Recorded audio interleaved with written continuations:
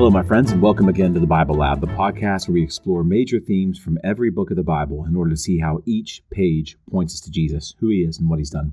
I'm your host, Andy Wood. Thank you for joining me, friends. We are in the midst of an examination of the story of Scripture, and we're using the excellent book, God's Big Picture by Vaughan Roberts.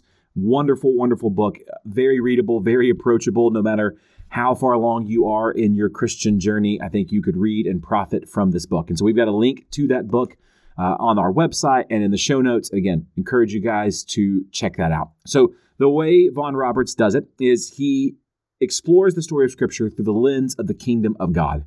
And the kingdom of God is God's people in God's place, under God's rule and blessing, and being led by God's king. And Vaughan Roberts traces out 8 distinct phases of the kingdom throughout the story of Scripture. And this is a story that leads us to Jesus. It points us to him. It culminates in him, who he is and what he's done.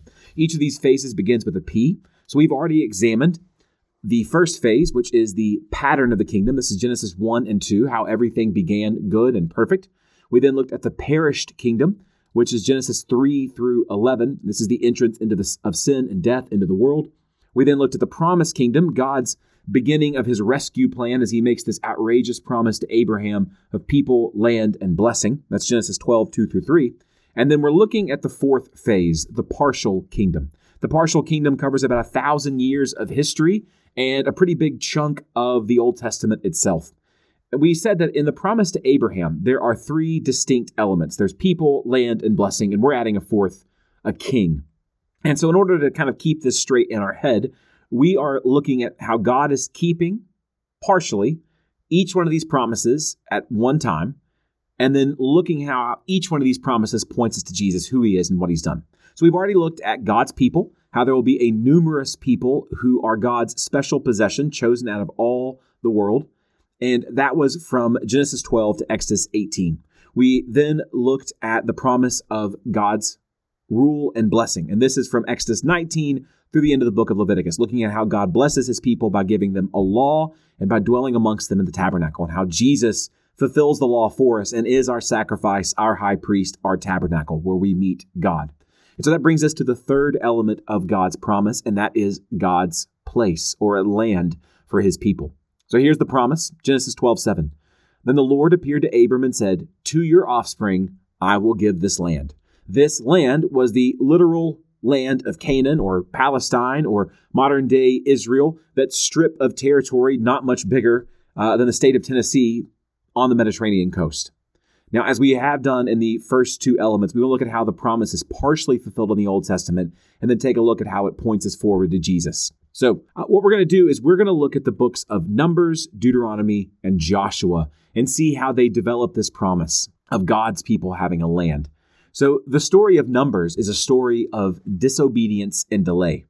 In Numbers 1 through 10, the camp of the people of Israel, they're still living at Mount Sinai. They've been there for a year. They're being organized and made ready to go on their journey. It should be a 14-day walk from Mount Sinai to the Promised Land. It takes them 40 years. It takes them 40 years because they grumble, they complain, they doubt. And the book of Numbers is hard to read. It's frustrating, it's discouraging, and we might ask the question, why do we have these stories?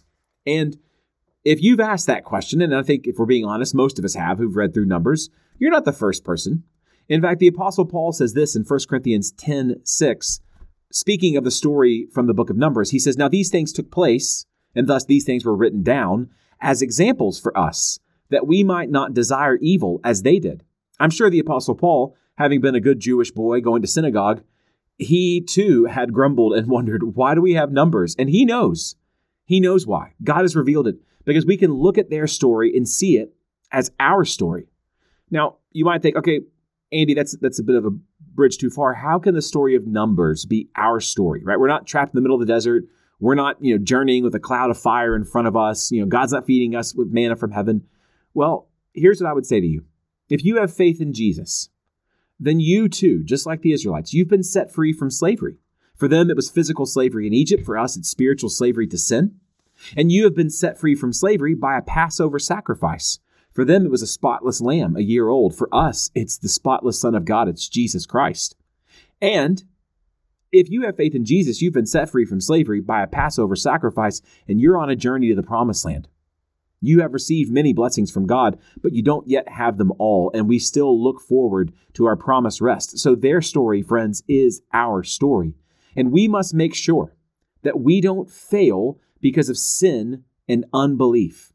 And we have to make sure that we keep trusting God until we reach our home, and that's where they failed. Now, I want to just take a moment and differentiate between two things: doubt and unbelief. Neither of these things are good. Right? Like, doubt is not a good thing. It's not a thing that we long for. Like, oh, I can't wait. I hope I get some doubt. Doubt is not a good thing. But doubt is not necessarily a sin. Doubt is just going to be part of a human existence, that we have been called to have faith in a God that we cannot see with our eyes. And we're going to wonder when things go wrong or when things take longer than we think, is God real? Does God really care for me? Am I really forgiven? Does he really know what's best? And that's going to happen. Again, we don't celebrate doubt, but we can be honest that we have it. But just like cancer can metastasize, can go bad, and go from being benign into something malignant and deadly, our doubt, if we don't deal with it, will metastasize and become unbelief. Doubt is when you say, can I? Can I trust? Can I believe? Unbelief is when you say, I won't. I won't trust. I won't believe. I won't obey. The people of Israel doubted and grumbled and complained, and that doubt metastasized in the book of Numbers. And it goes from being, I wonder, can I, to I won't. And thus they stand condemned. And so there is much to learn. There are many warnings that if we are wise, we will take heed and we will not fall prey to the same trap. So that's the book of Numbers. Deuteronomy is blessing and curses. Deuteronomy is a farewell speech from Moses. He's been leading the people for 40 years. He knows he's not going into the promised land. And if I could sum up the book of Deuteronomy, it's Moses saying to the children of the adults who left Egypt, don't blow it like we did. Deuteronomy is given in this great format of the whole book is a conditional statement. The whole thing is an if-then. Deuteronomy 28:1, Moses says, if you faithfully obey the voice of the Lord your God, being careful to do all of his commandments that I command you today, then the Lord your God will set you high above all the nations of the earth. But on the other hand, Deuteronomy 28:15, if you will not obey the voice of the Lord your God, or be careful to do all of his commandments and his statutes that I command you today, then all these curses shall come upon you and overtake you.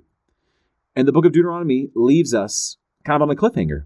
What choice are they going to make? Are they going to choose faith and obedience, or are they going to choose doubt and disobedience? And we know which choice they make. The next book in our story is the book of Joshua.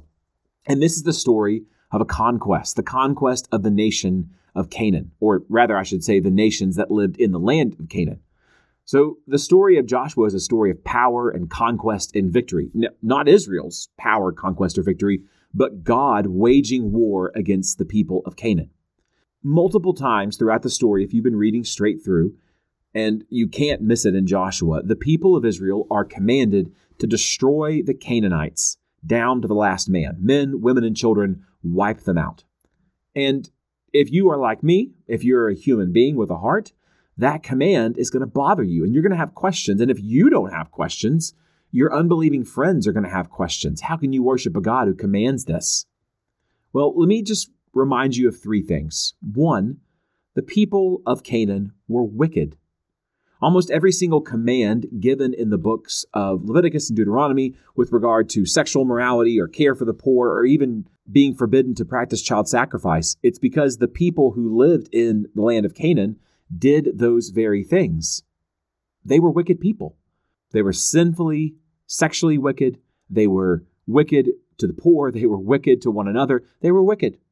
Second, remember, they'd been given 400 years to repent. When God initially made this promise to Abraham, he says to them, Abraham, your people are going to go into a land that's not their own. They're going to be slaves for 400 years because the iniquity of the Canaanites has not yet reached its full limit.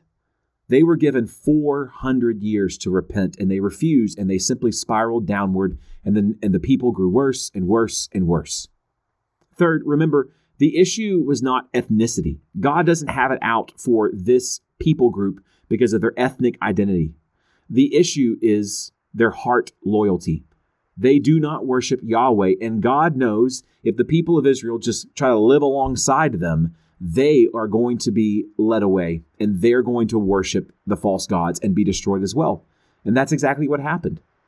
I would also just remind you guys that this is a command given to the nation of Israel, which does not exist anymore. The ancient theocracy of ancient Israel does not exist anymore.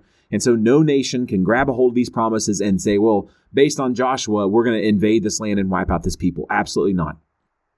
But we are not ashamed of these commands. We're not embarrassed of these commands. This was not God being grouchy or losing his temper. This was justice, and God chose the people of Israel to administer his justice.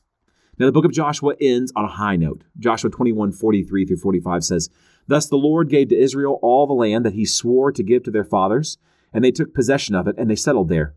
And the Lord gave them rest on every side, just as he had sworn to their fathers.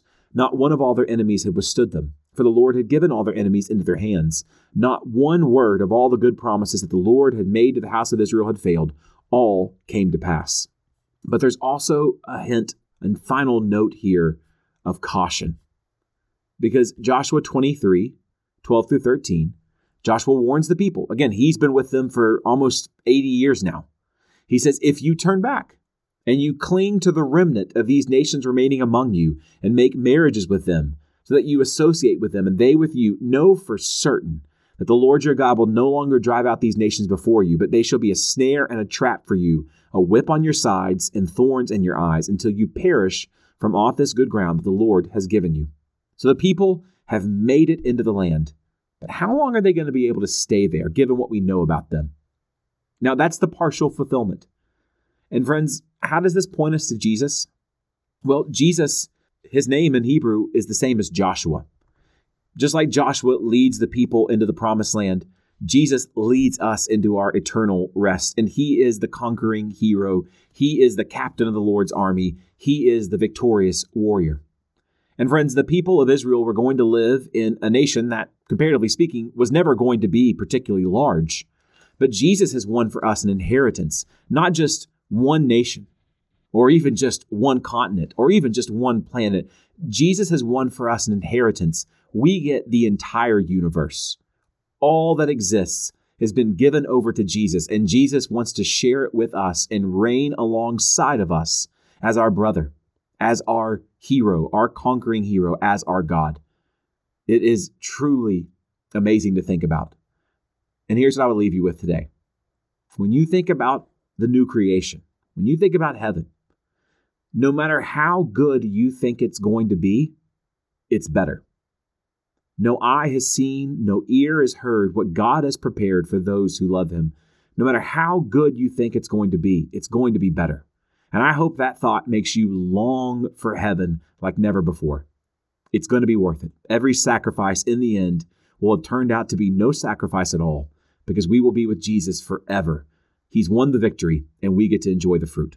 So friends, Lord willing, next time we come together, we'll look at how God keeps the promise regarding a king to rule over his people. But for now, take up and read. God bless.